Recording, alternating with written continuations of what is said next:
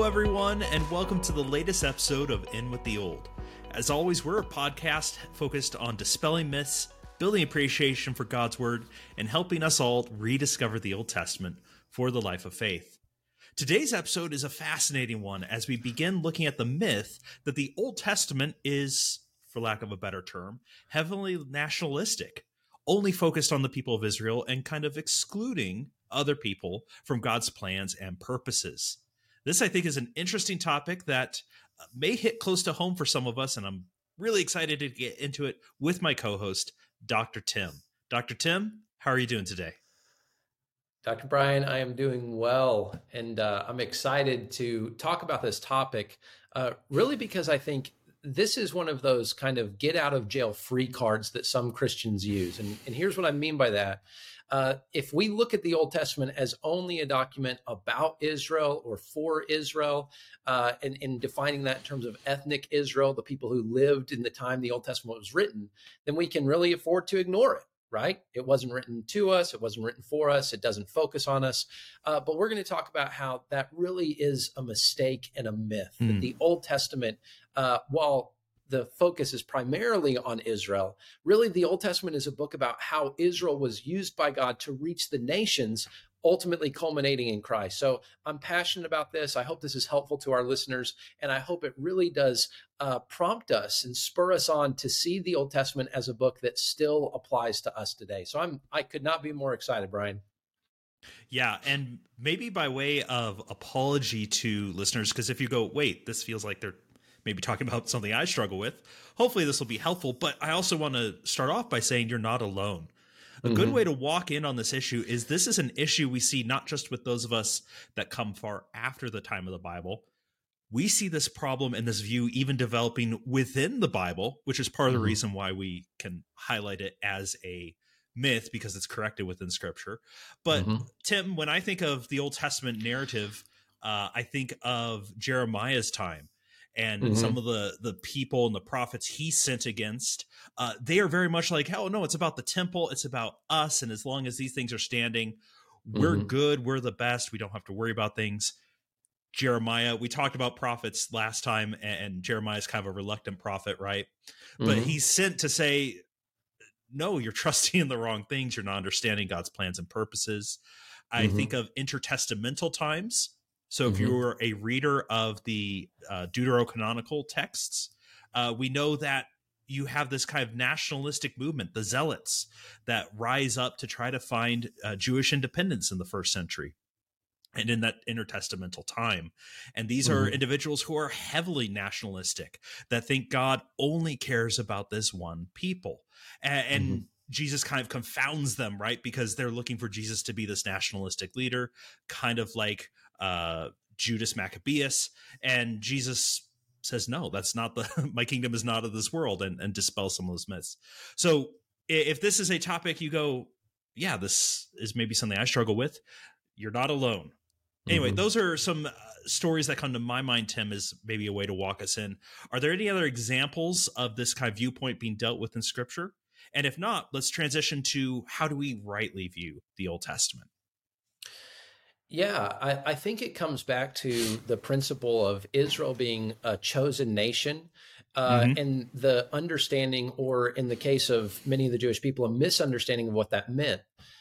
Brian, when I teach the Old Testament, we often refer to Israel as the chosen people, or Israelites as the chosen people. And anytime we use that language, I always ask the students, we should ask the question, chosen for what? What does it mean to be chosen? Chosen for what purpose? Because that answer then helps us to understand how Israel relates to other nations. And of course, that helps us who are maybe not ethnic Jews, as I am not.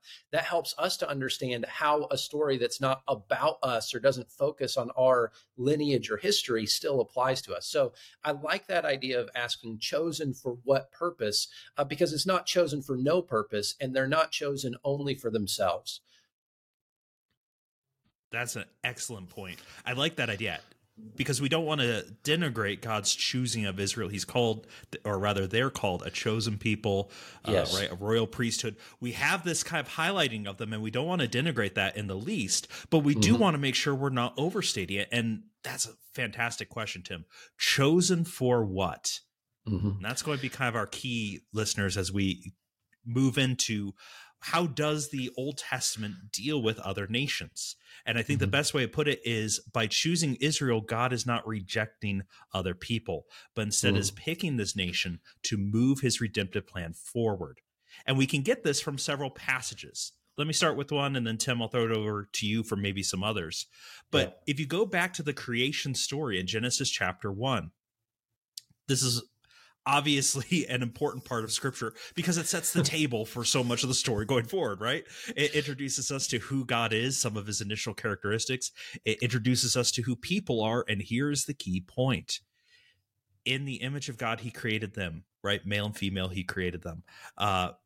It doesn't say just this one people he's created. It doesn't tie, right, just a specific ethnicity to being more chosen or more holy, but rather humanity en masse is created in the image and likeness of God. This sets them apart as being uniquely conferred with gifts from God and to be in relationship with God. And this is a key point, listeners. God's intents and plans and purposes in the creation story obviously get altered to some degree in the fall, right? It's complicated. But are they changed?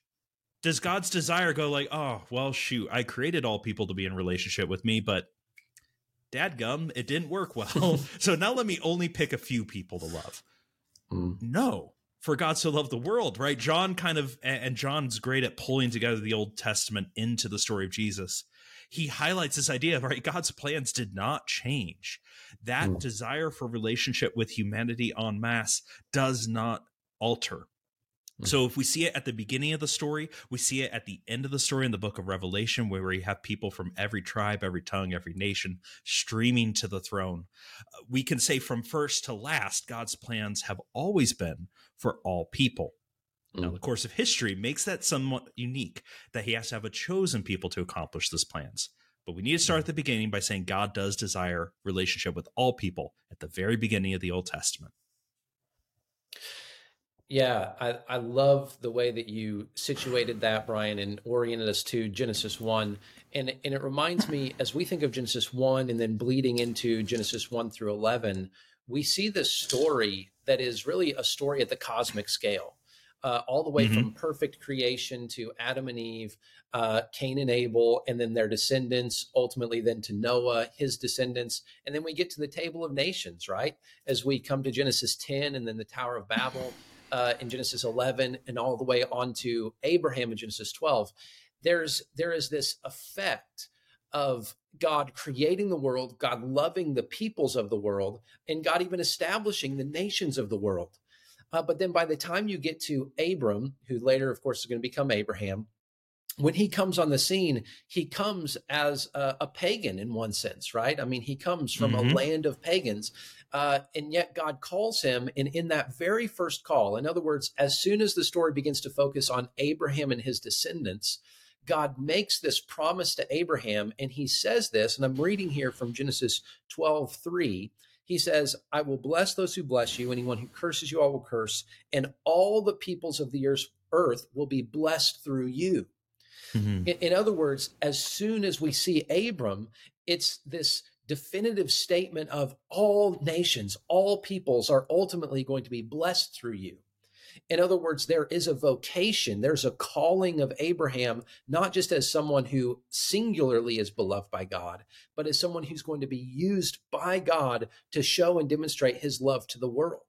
And so the story of Israel is the story of Israel as a tool in God's hands, as a vehicle by which he is going to bless the nations. And that's what we see again in Genesis 1 through 11. God creates the nations, God loves the nations.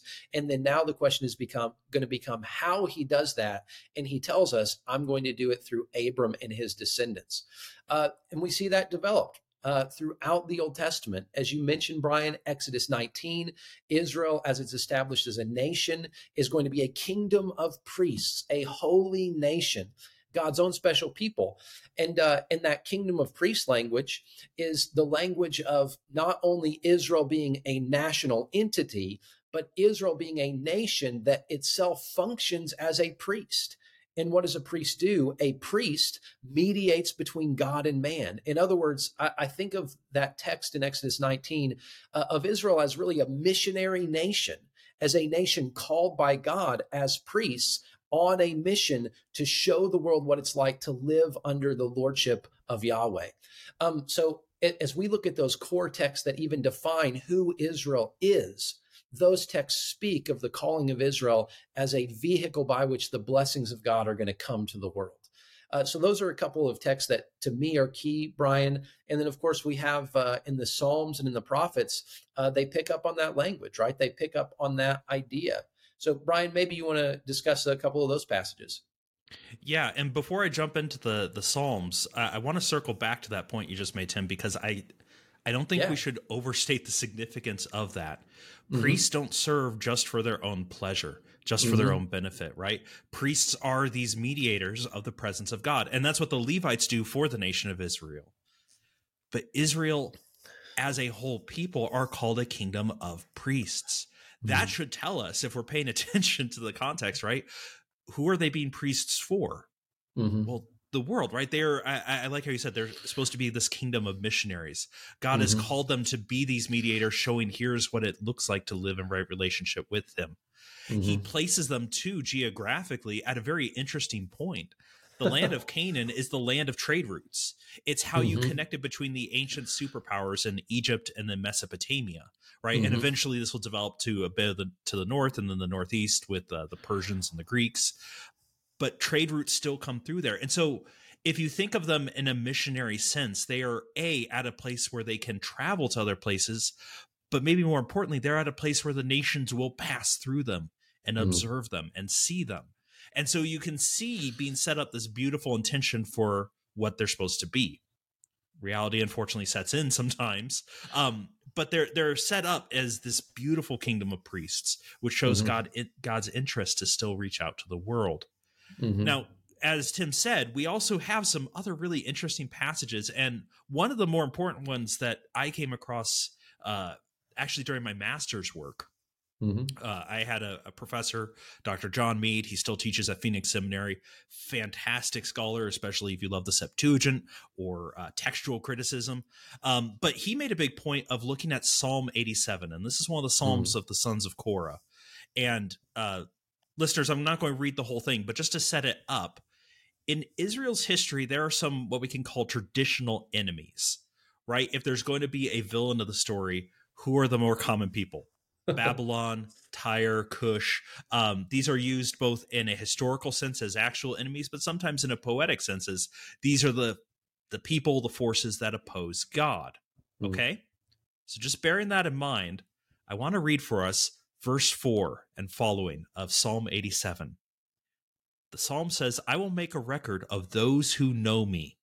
Speaking of God, those who know God. Rahab, Babylon, Philistia, Tyre, Cush, each one was born there.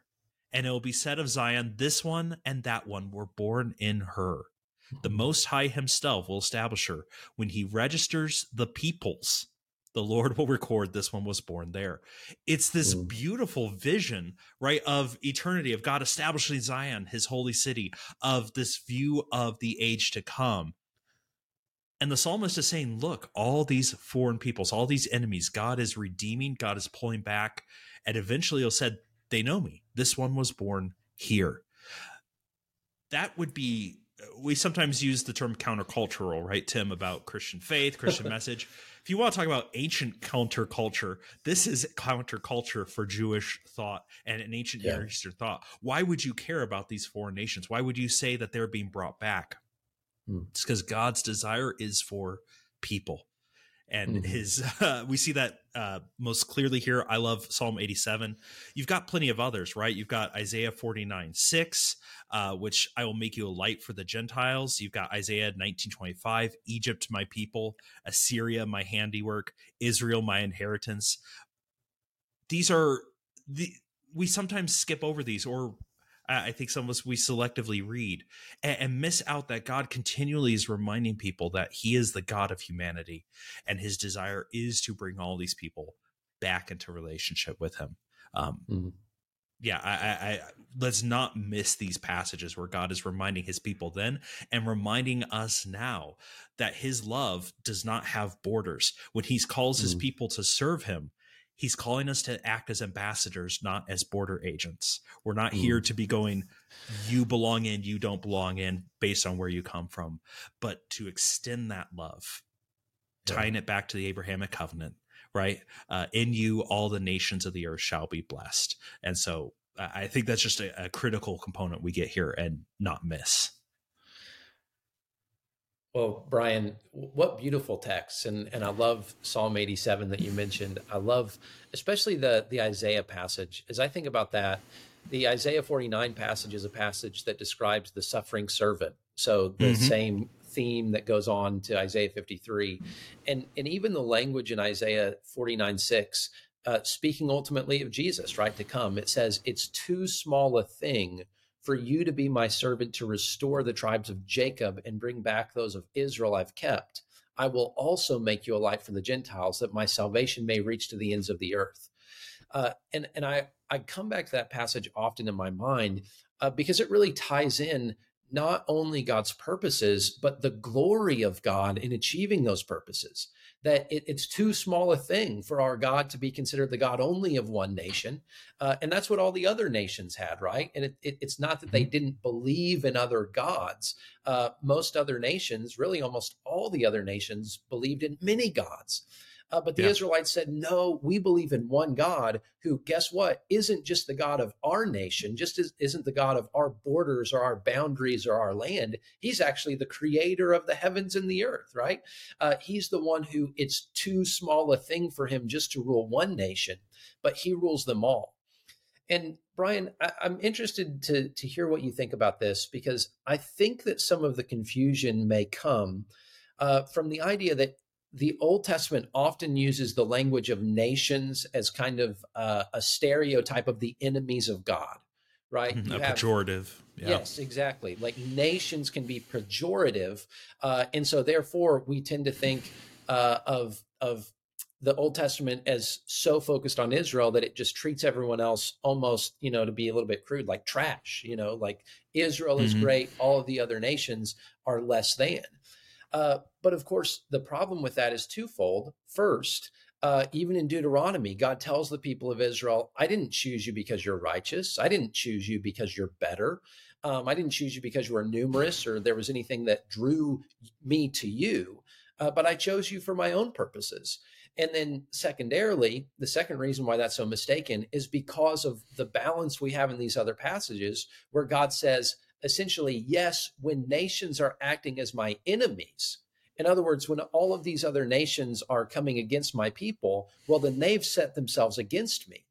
But we see these other passages that we mentioned, and I love the one you read in Psalm 87, that these people were born in Zion, right? That Mm-hmm. God's purpose the whole time was to bring those nations back in, at which point we see why it was so destructive for them to work against the purposes of God. It was essentially, if you came against Israel, you were without knowing, in one sense, um, you know, you were destroying God's plan of salvation for yourself. At which point that would be devastating. And so, Brian, I just wonder if you have any thoughts on that. The idea of the Old Testament using nations in a pejorative way, and sometimes that can really lead us astray, or kind of throw us off the scent, if you will, of understanding God's unfolding purposes to save the nations. Yeah, that's a good question. Because there is a, if you want to get into the text, Tim, you're well aware, right? There's Mm-hmm. a textual preference. Israel likes to refer to itself as an or people. It does Mm-hmm. not like to refer Mm-hmm. to itself as a goy or a goyim, which is nation or nations. And that terminology actually persists even to today in terms of preference. Mm-hmm. Yeah. Much like you started the episode, Tim, when you ask, they're chosen people, but chosen to do what? I think there's maybe we need to ask us, why is there this preference for people and Mm-hmm. a disparaging of nation? And Mm-hmm. there's more work to be done here. So this is a little bit off the cuff, listeners, but Mm-hmm. there's a nationhood that is established outside of God's directive, outside of God's kingship. And I think part of the disparaging of that is that a people of God means we're in covenant with him. We're in relationship with him. That's the Mm-hmm. intended state for humanity to be in. These goyim, these nations, these foreign nations aren't following after him. They are Mm-hmm. following after other gods or goddesses. They are following after other directives. And because of that, we can't lose sight. God's love does not mitigate or get rid of God's justice, God's Mm-hmm. righteousness. These Mm-hmm. all act in concert. And so the nations are to be set apart as enemies because they are rejecting God's kingship, God's Mm-hmm. rulership. They're not in covenant with him. And Mm-hmm. so I think we use, I don't know, I don't want to be too harsh on our modern culture. Mm-hmm. We make a lot of things about issues of nationality. Earlier in the 19th century, right, nationalism was Mm-hmm. a thing the world dealt with, and its consequences. I wonder if we read some of that back into the text and misunderstand how permeable these boundaries were. How many Mm-hmm. stories are there in the Old Testament of quote unquote foreigners, non-Israelites, Mm-hmm. joining the people of God, and not just joining in minor ways, but being used in the lineage of Jesus Christ? Mm-hmm. Right? We Yeah. can just keep listing off, hey, God uses Rahab, puts her in the line of Jesus. Mm-hmm. God uses Ruth, Mm-hmm. puts her in the line of Jesus. David is not a pure blood Israelite. I mean, we can Yes. even go to that level and go, look, God did not have this highly nationalistic view of how he was using Israel to accomplish his purposes, but he's Mm-hmm. using them as these people who are a kingdom of priests, a covenant people that is open, that is inviting. But if Mm-hmm. you've rejected that, you have rejected the kingship of God, and there are consequences to doing that. Mm-hmm. So that's my off the cuff kind of working through it here. Tim, did that answer your question? Or let me throw it back Yeah. to you. Kind of what are your thoughts on that? No, I love that, and it reminds me of the story of the Queen of the South, right, coming to Solomon to hear of his Yeah. wisdom. There's always this sense, even in the Old Testament, if there is someone among the goyim, right, among the nations, who hears of God, who sees His glory through His people, and they come and they worship Him, God's response to that is universally positive. And we see that, for instance, with Ruth, who's often referred to in the book of Ruth as Ruth the Moabite. Here is Ruth Oh yeah, the they don't Moabite. hide her Yeah, nationality. It is front and center. right. And the same thing, if Ruth the Moabite can come into the covenantal love of God, and we won't chase the rabbit too far, but that's some of the language used in Ruth, right? To come under the wings of God. Same language used in Exodus 19. As Ruth is able to come under the wings of the covenant God of Israel, and as Rahab is able to come in, and there are many others as well, we see this really, in one sense, this first fruits that comes to full fruition in the New Testament. And Brian, I love what you mentioned. I think about this often in the Gospel of Matthew. The Gospel of Matthew is, in one sense, the most Jewish of the Gospels in terms of its emphases and other things. But what do you see? You see a bookend in the book of Matthew where at the beginning you've got the genealogy of Jesus that includes Gentiles and includes Gentile women. And then at the very end of the book of Matthew, what do you have? The Great Commission that Jesus himself says, go unto all nations and preach the gospel.